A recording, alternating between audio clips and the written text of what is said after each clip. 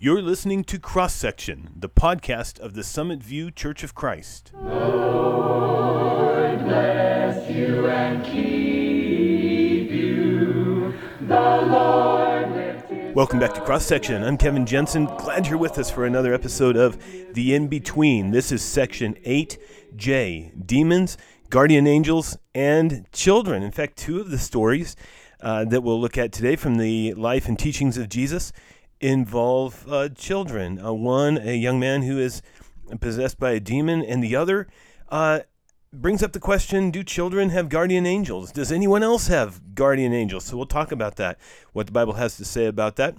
We've been looking at episodes in the life of Jesus, his teachings, his miracles, things he did, demons he encountered, what he had to say about the devil, or even interactions with the devil quite a ways back toward the beginning of his ministry.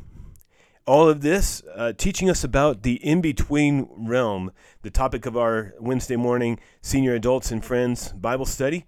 The in-between realm, that realm where angels exist and demons and heavenly and dark powers and the devil and even the spirits of the dead as they await resurrection.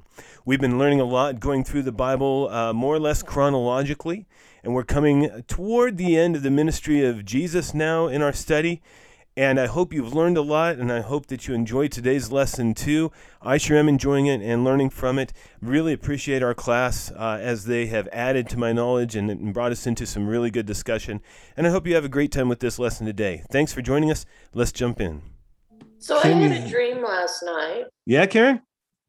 Yeah. I had a dream last night that somebody said to me, Jesus only spoke with Satan once, but God spoke with Satan a lot of times, according to the Bible. And then it got me thinking, how many times did Jesus speak with Satan? Not the demons, but Satan. That's recorded. Yeah. Okay, let me think through that. I believe we only have one direct encounter and conversation between Satan and Jesus recorded, and that's Jesus' temptations in Matthew 4 and Luke 4. As mentioned just very briefly, like in one line in Mark 1. But the actual conversation is in Matthew 4 and Luke 4. I guess we could call that just one verbal interaction between them, although it may have lasted all 40 days. There's nothing in the story that says it only lasted a few minutes. I mean, you can read it in a few minutes, but it may have stretched out over weeks, possibly. These were big temptations. Jesus may have battled them for quite a while, possibly. We don't know. Or he may have, knocked it out right away. We're not sure. And then God, we know of at least a couple of interactions between God and the devil directly. One is in the book of Job, chapters 1 and 2. God and Job interact directly twice in the opening chapters of Job, where Satan says to God, oh, Job, he's only faithful because you bless him so much. Take away his blessings and he'll curse you to your face. And God says, well, let's give that a try. Let's see what happens. And of course, Job perseveres and is faithful in spite of all his doubts and questions and frustrations. And Satan just disappears from the scene, once they start their experiment. And then Zechariah 4, I think it is, we have a vision in which Satan is accusing Joshua, the high priest, before God, and God is working to redeem and cleanse his people who are kind of represented in the person of Joshua. And the Lord actually rebukes Satan, tells him, knock it off, basically. And other than that, of course, the Garden of Eden, Genesis 3. Yeah, Was that the one you were thinking of? Uh-huh. Where the Lord curses the serpent, which we find out later. Yeah, that was another one. Yeah. Mm-hmm. Yeah. Mm-hmm. Yeah, I mean, I'm confident that Jesus has had a lot more interactions with the devil than that, but we only have the one scene recorded for us in Scripture. Even in Revelation, we only have. Let me think. We know the devil, does battle with he and his angels against Michael and his angels in Revelation 12, but I don't think we have any direct contact mentioned between him and God, between him and Jesus. in Revelation. I mean, he's always around. He's definitely doing battle. He tries to capture Jesus as an infant and destroy him in Revelation 12, and can't. God rescues Jesus. Kind of a symbolic portrayal of the devil's effort to stop Jesus' life and ministry on earth. But that's all I can come up with off the top of my head, Karen. Well, thank you. It was a weird dream. That's an interesting dream. I think your dream was right. Interestingly so. That's fun. Neat. Okay, well, today that was a nice intro. We're going to continue to talk about the power of Jesus versus the power of Satan. We started that subtopic, I suppose, last week, and we'll continue with that one this week. We're going to look first at a little bit about demons. We're also going to look at a little bit about children, interestingly enough. And then if we have time, we'll get into the book of John a little bit today and look at something that Jesus said about the devil that really gives us about as much information as we have about the devil's background, really more about the devil's character, who he is, what he's all about as God sees it. And so that's really interesting stuff. So hopefully we'll get there today. We'll see how our pacing goes. Let's start in Mark 9, verses 14 to 29. We finished last time with the story of Jesus' transfiguration, his transformation when he shone with bright light, and Moses and Elijah appeared with him up on the mountain, and they were talking about his exodus, his departure from Jerusalem, probably meaning his death and resurrection. And then God spoke and said, "This is my son whom I love, listen to him," and sort of elevated Jesus above even Moses and Elijah. And then right after that, as Jesus and his disciples come down that mountain, this is what happens. So Mark 9, verse 14. When they came to the other disciples, they saw a large crowd around them and the teachers of the law arguing with them. As soon as all the people saw Jesus, they were overwhelmed with wonder and ran to greet him. "What are you arguing with them about?" he asked. A man in the crowd answered, "Teacher, I brought you my son, who is possessed by a spirit that has robbed him of speech. Whenever it seizes him, it throws him to the ground. He foams at the mouth, gnashes his teeth, and becomes rigid. I asked your disciples to drive out the spirit, but they could not." "You unbelieving generation," Jesus replied, "how long shall I stay with you? How long shall I put up with you? Bring the boy to me." So they brought him. When the spirit saw Jesus, it immediately threw the boy into a convulsion. He fell to the ground and rolled around, foaming at the mouth. Jesus asked the boy's father, "How long has he been like this?" "From childhood," he answered. "It has often thrown him into fire or water to kill him. But if you can do anything, take pity on us and help us." "If you can," said Jesus, "everything is possible for the one who believes." Immediately the boy's father exclaimed, "I do believe. Help me overcome my unbelief." When Jesus saw that a crowd was running to the scene, he rebuked the impure spirit. "You deaf and mute spirit," he said, "I command you, come out of him and never enter him again." The spirit shrieked, convulsed him violently, and came out. The boy looked so much like a corpse that many said, "He's dead." But Jesus took him by the hand and lifted him to his feet, and he stood up. After Jesus had gone indoors, his disciples asked him privately, "Why couldn't we drive it out?" He replied, "This kind can come out only by prayer."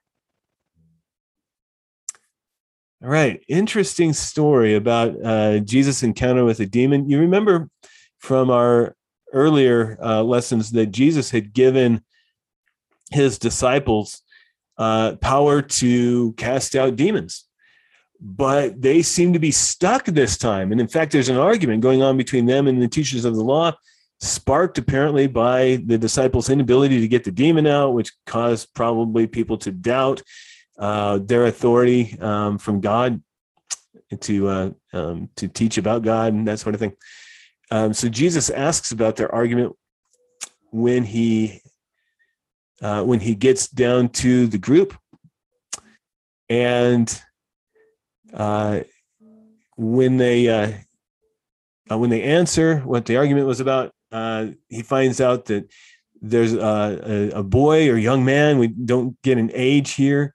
He's been around a little while at least. He's possessed by a spirit that has robbed him of speech.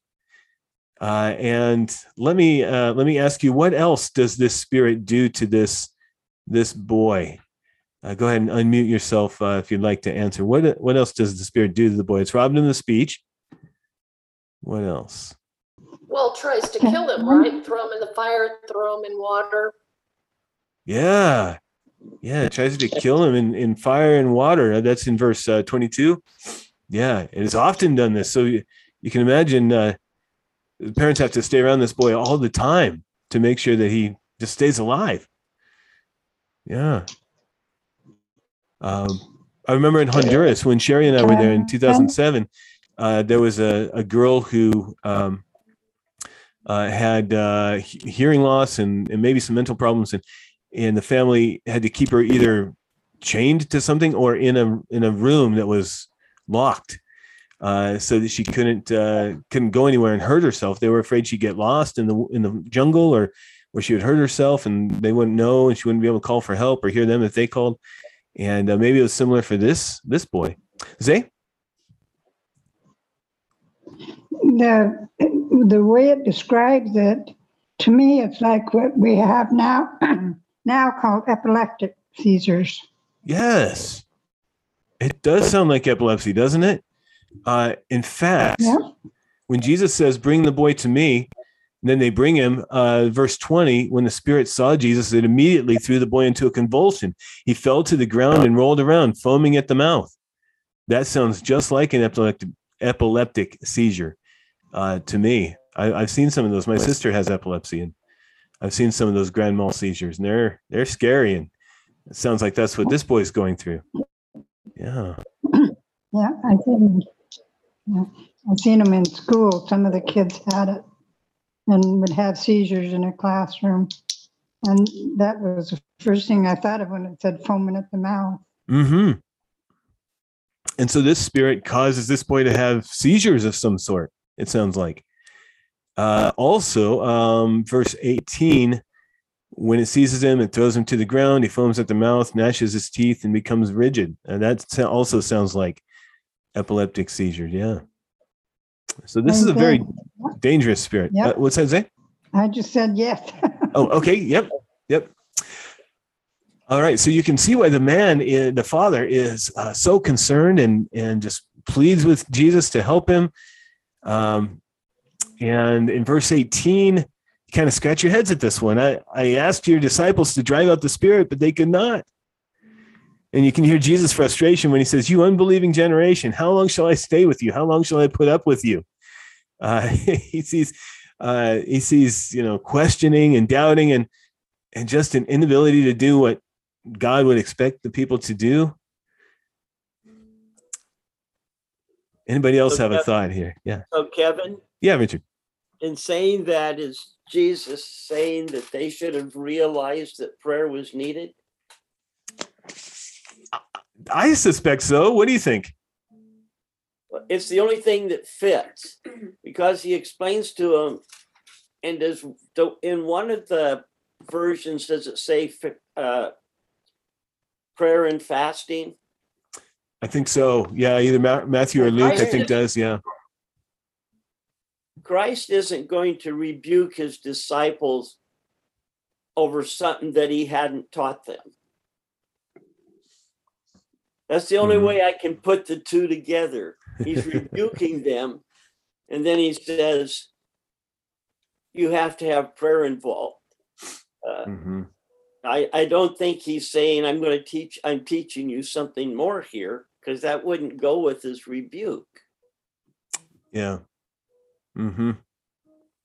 Yeah, he seems to expect them to have done better than they've done in this case. And so maybe he had taught them to pray. I think this is one of those passages that reminds us that spiritual warfare is a difficult thing.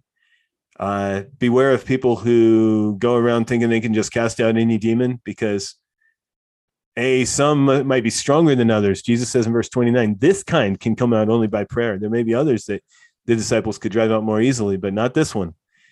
And B, all power to cast out a demon comes from God.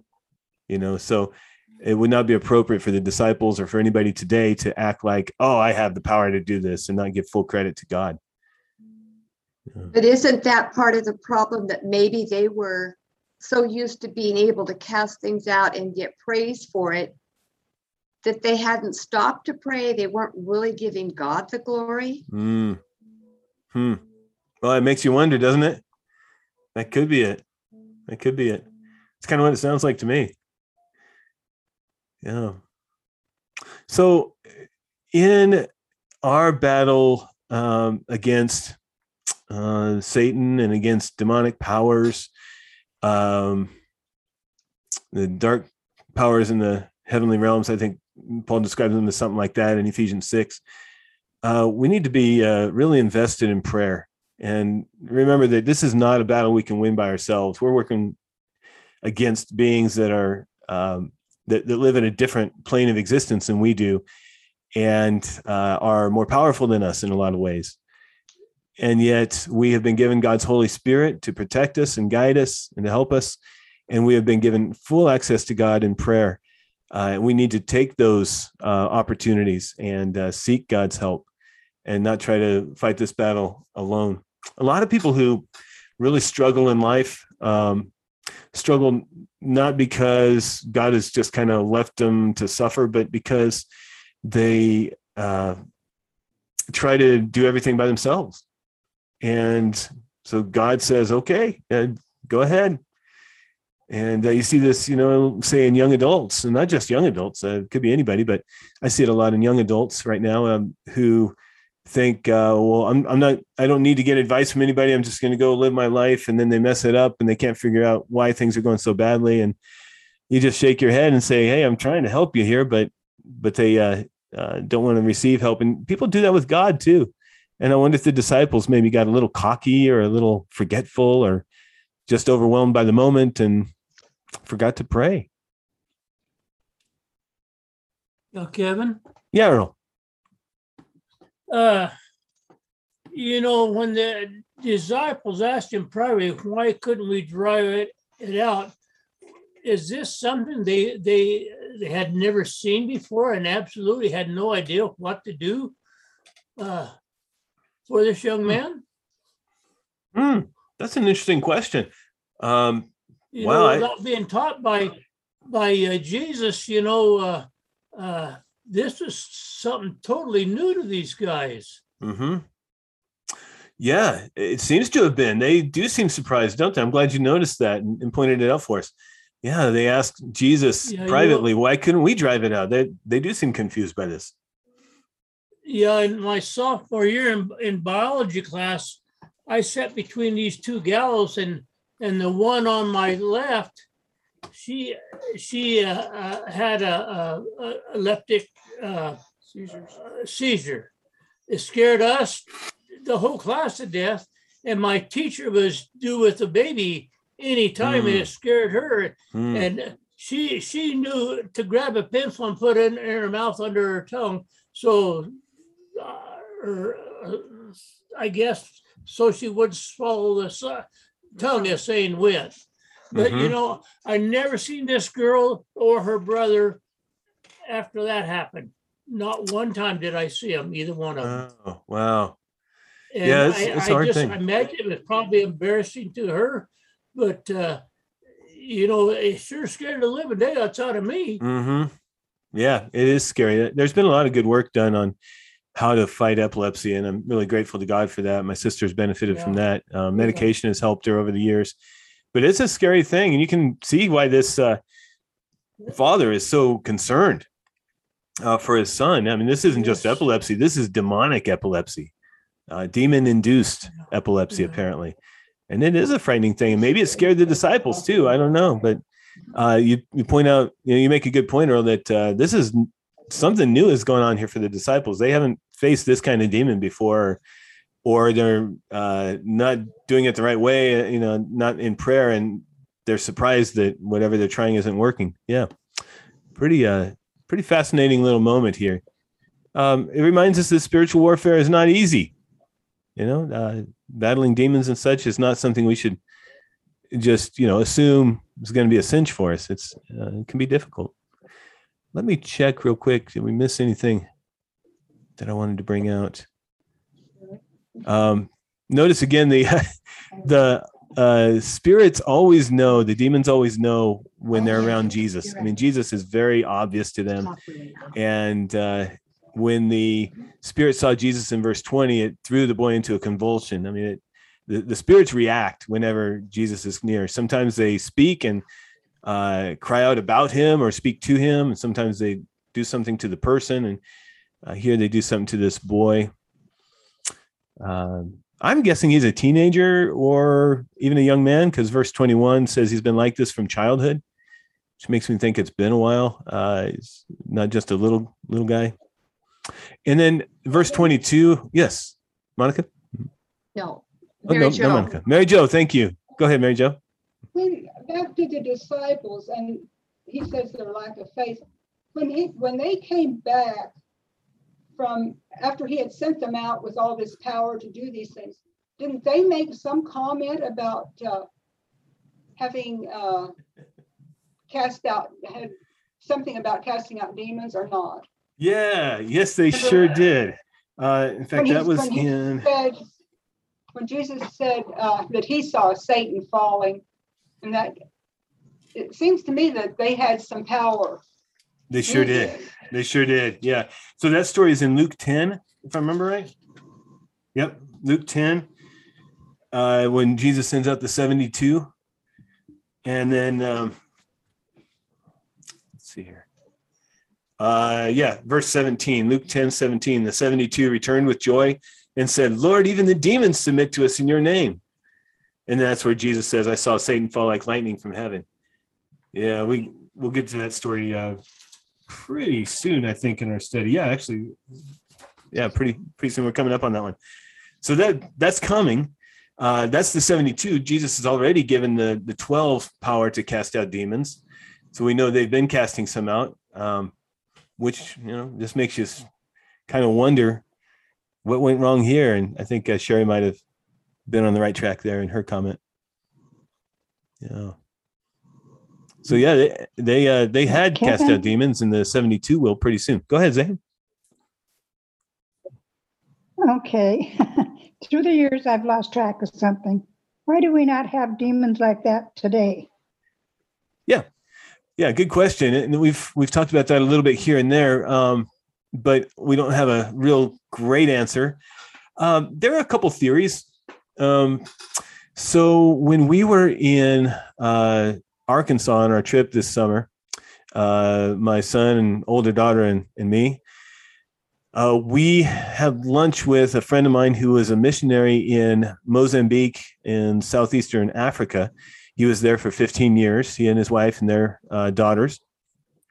And she asked him, did you ever see anybody who was demon possessed? And I was not feeling good that day, so I was lying on the couch resting, but I was half listening. And I think what he said was, and I've heard other missionaries say this for sure, yes, he did see people he thought were demon possessed. And so there's certainly still demons around today. Do they still possess people is kind of the question, right? And he said he saw some people that he thought had been demon possessed. He had never seen that in the United States, though. And so he was wondering, is this a technique, demon possession? Is that a technique that the devil uses against people who it would frighten, who would attribute the demon possession to the power of the devil and kind of fall under his power that way? Where in the Western part of the world, we see somebody with epilepsy, we try to find a scientific reason for it. Okay, what's going wrong in the brain? And there might be demonic influence, but we're trying to fix the brain. We don't even pay attention to the devil there. We don't even think about the devil there. It's just not in our minds to do so. And so maybe he doesn't try that as much in our part of the world as in other parts of the world. That's one theory. Another theory that I've heard is that God allowed demon possession to happen in the time of the New Testament in order to let Jesus display his power against demons. But God does not permit that anymore. I'm not so confident in that theory, but it's worth thinking through. Or maybe God limits demon possessions more now than he did then. So those are a couple of guesses, Zabe. I'm not sure I have a real good answer. Do you have any thoughts on it? They all make sense. Mm-hmm. How your Yeah, explanation make sense. Okay. Mm-hmm. Earl? Yes. Is the people that have schizophrenia, is that demon possessed, or I know it's a shortcut or a short in their brain someplace, but is that called by demonic powers? Yeah, that's a really, really good question, and an impossible. I don't know how to answer it exactly. We do know from the Gospels, and we see an example of it here, that demons could cause physical things to go wrong in the body, cause things to go wrong physically in the body. And so we have examples of, and we looked at this a few weeks ago. And in your handout, there's a list. There's a section, one of the running theme sections talks about what demons could do to people, right? We see people who are made blind by a demon. So the demon caused their eyes to not work anymore. We see people who are made mute. This boy, for example, the demon caused something to go wrong in the brain or in the mouth so that the boy cannot speak. We haven't gotten there yet. We will see a woman who is bent over for 18 years. And Jesus says the devil did that to her. She has a demonic spirit in her, but Jesus attributes what's happened to her to the devil. And so we see that the devil working through demons can cause things to go wrong in the physical body. And so when we think about schizophrenia or other mental disorders, I think we could say for sure they have something going wrong in the brain, right? Something up there's not working right. And sometimes medication helps that. But I think we can also speculate that there may be times when that's caused by demons, because there were times in Matthew, Mark, and Luke when something like that was caused by demons. And Jesus was there to heal it, and cast the demon out. So the short answer there is, that's the long answer. The short answer would be maybe. Maybe schizophrenia is caused by demons. It at least could be, I would think. I think it's possible for it to be caused by demons. But I wouldn't be confident enough myself to, every time I meet a person with schizophrenia, to say that person has a demon. I mean, I would be very hesitant to do that. Mm-hmm. Anybody else have a thought on that? Maybe more wisdom? Kevin? Yeah, Richard. There's a scripture says that says that our fight is not against, and I don't know the words, it's not against mankind, but against evil power of. Yeah, you're thinking of Ephesians 6. Ephesians 6 in verse 12. Wow. Mm-hmm. For our struggle is not against flesh and blood, but against the rulers, against the authorities, against the powers of this dark world, and against spiritual forces of evil in heavenly realms. I don't know how Satan uses these powers that he has. I'm going to use a stupid example, but I think it's a truthful example. I do not believe that voodooism could ever have any control over me, but I truly believe that there have been people controlled by others through this evil practice. Mm-hmm. Mm-hmm. Yeah, Paul does not make light of dark powers. He takes them very seriously. I think part of the reason that in the Old Testament, the Jewish law, the law of Moses, prohibited Israelites from being involved in sorcery or any kind of magic, is there's something there. There are evil, dark powers out there in the universe, and just as there are angels of light, there are also beings of darkness, and at least fallen angels who are probably the same as demons, as we talked about, I think, last week. And they have some ability, they have some power, and we need to not be involved with them. And they may be able to exert some control over people, maybe through voodoo, other such things. And, again, our confidence is that is not a threat to Christians. If you are led by and indwelled by the Holy Spirit, you are protected from these things. Not that they don't have influence in the world around us, and that affects us, but as for us ourselves, we are secured by the protection of the Holy Spirit. Earl? Well, this guy, I can't remember, it's been years ago, that had control all these people that took this, drink this poison. Wasn't that in Johannesburg or something like that? What do you call that? Demonic powers? This guy that did that? Oh, there's definitely influence of the devil there, right? Oh, definitely. Anytime you see evil, the devil is exerting influence. He has encouraged evil behavior of all sorts, and that too. And the bigger and uglier it is, the greater his influence.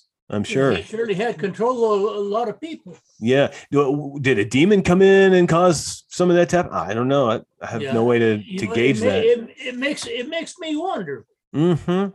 Yeah. It sure does. But no doubt, going back to Zay's question, are there still demons around today? No doubt they're still around. I'm a little more skeptical about demon possession. I where I'm at today on that issue, I'm pretty convinced it's possible and probably happens. And I believe the missionaries that I've talked to who said they've seen it in person, but it doesn't seem to be as common as we find it in the New Testament. But the influence of demons in the world is certainly still very strong, and the influence of the devil is certainly still very strong, much too strong. And that's what we battle against, as Richard pointed out from what Paul said in Ephesians 6. It's not human beings we battle against; it's these other powers, these dark powers. Well, look at some of these politicians, how controlling some of these guys could be. And I don't care what party, Mm-hmm. Some of them are very controlling, and they make people absolutely believe they're 100% correct. Yeah. Yeah. And that's to me, that's very strange actions. Yeah. Yeah. Well, just when you think about politicians, remember the politician himself is not our enemy. Paul said our struggle is not against flesh and blood, right? So that person's not our enemy. The enemy is the forces behind that want to manipulate for personal gain or for the gain of the party or something like that, who would do harm to someone else in order to do good for me.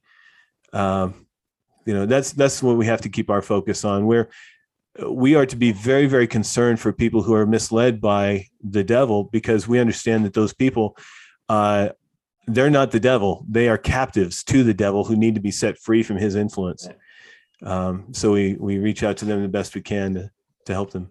Kevin? Yeah. You were speaking about Africa. I have a cousin that was over there for many months preaching, and I'm going to use the wrong word because I don't know the right word, but he talked about the power of the witch doctors over the people. And it's not so much that these people had any extraordinary powers, but they made their followers believe they did. Yes.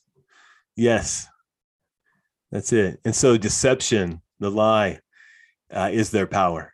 Yeah, which ties in really well with what Jesus says about the devil in passage that we'll get to before too long, maybe today. In fact, let's go ahead and move on. If it's okay, let's go to our next passage in Matthew 18. Here we go. Matthew 18, verses 1 to 10. We're getting away from demons now and looking at angels here. and children too. We had a story about a child or a young man who's possessed by a demon. We just read that one. Now take a look at what Jesus says here in Matthew 18, 1 through 10. At that time, the disciples came to Jesus and asked, "Who then is the greatest in the kingdom of heaven?" He called a little child to him and placed the child among them. And he said, "Truly I tell you, unless you change and become like little children, you will never enter the kingdom of heaven.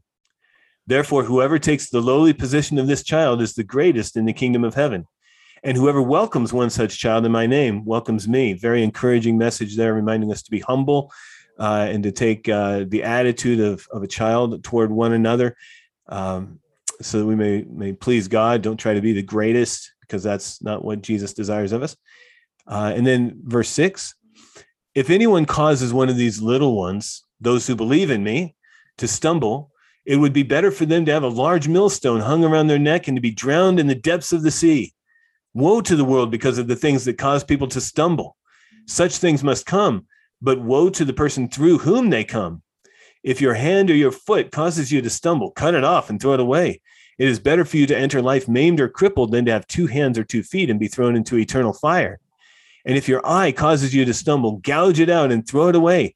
It is better for you to enter life with 1 eye than to have 2 eyes and be thrown into the fire of hell. See that you do not despise one of these little ones, for I tell you that their angels in heaven always see the face of my Father in heaven." And I just read all 10 of those verses to get to verse 10. See that you do not despise one of these little ones, because their angels in heaven always see the face of my Father in heaven. So some of you have asked from time to time, do we have guardian angels? I don't know the answer exactly, because the Bible doesn't say the answer exactly, but the closest passage, the passage that comes closest to saying that, yes, we do have guardian angels would be this one, Matthew 18:10. And it says specifically that the angels of these little ones always see the face of God the Father in heaven. Now, the question is, who are these little ones?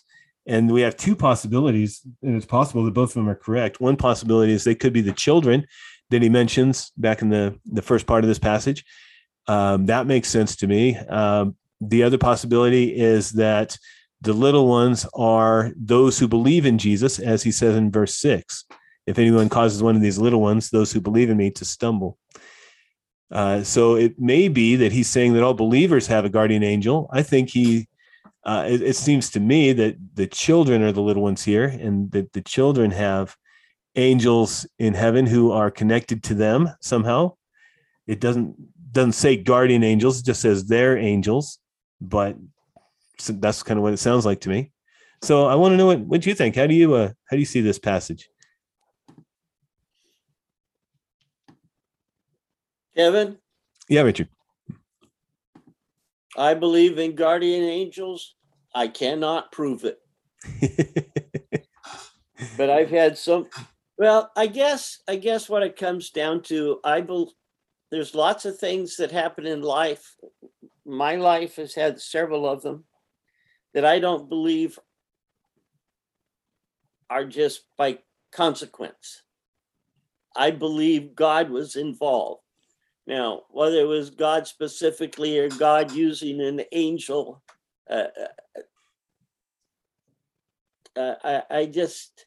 don't think it's coincidence that blindness kept me out of having to go to Vietnam, but then that blindness was cured. Mm-hmm. I've been in situations that could have been dangerous, but something happened that made it not dangerous. It's either somebody watching over me or I'm the luckiest person that ever lived. Mm. And what are the odds of that, right? So, right, more likely the former. Yeah. Wow. Thank you, Richard. Anybody else? Kevin? Yes. Whenever I read this passage, I always think of there's a children's song, "When at night I go to sleep, 14 angels watch do keep." Yeah. And two, watch my hands, and two, watch my mouth, and etc. Okay. That's great. We got 14. Yeah. Yeah. I do like the idea that we have guardian angels. Like Richard said, I can't prove it from scripture, but I can come close, I think, with this passage. Certainly Hebrews, the book of Hebrews, I think it's chapter 1, says that angels are spirits that minister to God's people. And so I know that the church has angels watching over it. And serving us in various ways, or at least we have in the past, in biblical times. I would assume we still do today. Why would angels have stopped blessing and helping the church if they did it before? Earl? Yes, I really believe we do have guardian angels. For one, it had to be an angel with my brother that day of the accident. And also through my own life, I've had to have angels watching over, because when I had meningitis, and then they said I had ALS. Well, now doctors have said I don't have ALS. I have very bad spine that's pushing on my nerves and stuff. So, I really do believe I've had angels. God definitely has a plan for me, but I sure would wonder why me. Yeah. You bet. Well, Kevin? Yeah. Yeah, Zay. Isn't there some place that said he gave angel charge over us? And then isn't there some place that says don't upset your angels? I think on the second one, you're probably thinking of a passage where Paul says, do not quench the Holy Spirit. So we get this teaching, don't frustrate, don't stop the work of the Holy Spirit. That's probably what you're thinking of there. I can't think of one that says don't frustrate your angels, although I think that's a really good principle. And then the first part, I forgot what you just said. That God gave his angels charge over us. Right. That's the passage that the devil quotes to Jesus, if I remember right, when he's tempting Jesus to jump off the temple. He will command his angels concerning you, and they will lift you up in their hands, so that you will not strike your foot against a stone. Probably from a little different translation. Let me go look in Luke and see what it says there. So let me research this for just a second. He will command his angels concerning you to guard you carefully. Yeah, I think that's the one that in another translation says he gives his angels charge over you. Matthew 4:6. Yes, Matthew 4:6 and also Luke 4:10. And Psalm 91. Psalm 91, thank you. Let me glance at that real fast. See how that puts it. Yeah, we looked at the angels in the Psalms. Oh, it's been a while. Been a while ago now. Yeah, Psalm 91:11. Actually starting in verse 9, if you say the Lord is my refuge and you make the Most High your dwelling, no harm will overtake you. No disaster will come near your tent, for he will command his angels concerning you to guard you in all your ways. They will lift you up in their hands so that you will not strike your foot against a stone. You will tread on the lion and the cobra. You will trample the great lion and the serpent, and so on. So I think it's that passage, Zay, that you're thinking of. And yeah, that does kind of sound like guardian angels, doesn't it? And I remember now that we talked about that a while back. I can remember these sayings and these things, but I can't remember where I seen them or where I read them. Yeah, that's right. Hey, that's a good thing, though. I mean, the most important part's sticking in the mind, and that's good. Then it's useful. It comes up when you need it. Yeah. Anybody else on guardian angels before we go to one more passage? Okay. Yes. What was that scripture you just quoted? That was Psalm 91. And okay, thank you. I read, you bet. I read verses 9 to 13, but the Psalm's not real long. It's only 16 verses. So you can read the whole thing. The whole thing kind of works in that same direction. A great Psalm about God's protection and how he helps his people, even through times of trouble. Yeah. Thank you. Mm-hmm. Let's go to our next passage here. Mark 9:38-41. And we'll finish with this one, and then the passage that I was wanting to get to about the devil's character. We'll get to that one next time. We'll start with that one. That way we'll be able to give it plenty of time. Excuse me. Mark 9:38. Teacher, said John, we saw someone driving out demons in your name, and we told him to stop because he was not one of us. Do not stop him, Jesus said. For no one who does a miracle in my name can in the next moment say anything bad about me. For whoever is not against us is for us.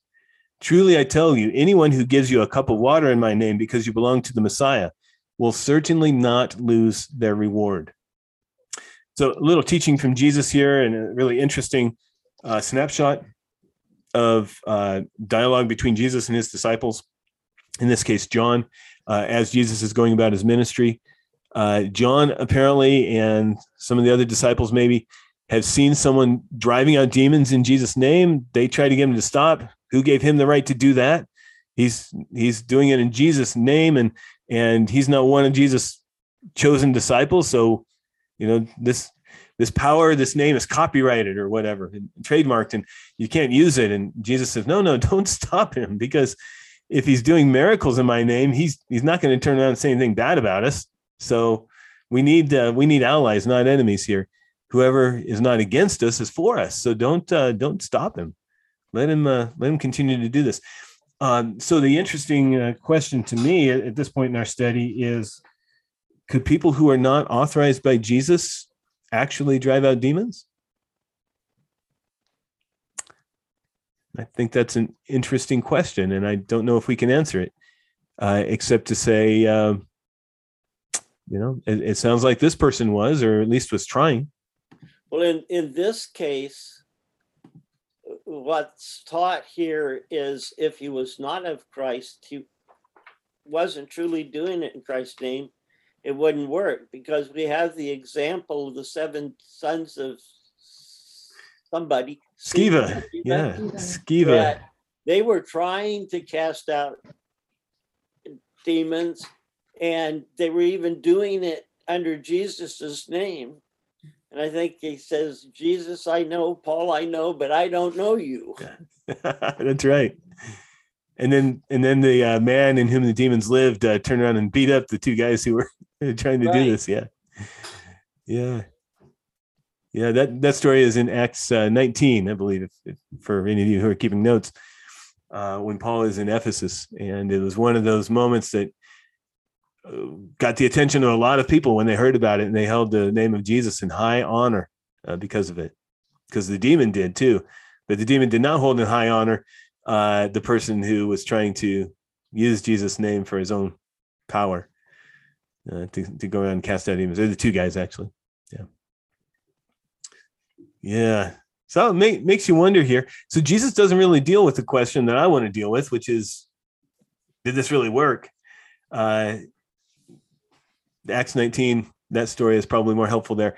But Jesus just says in verse 39, don't stop him, which I think, we should take to mean don't go around picking fights over religious territory. If somebody else is doing good in the name of Jesus or trying to, let them do it.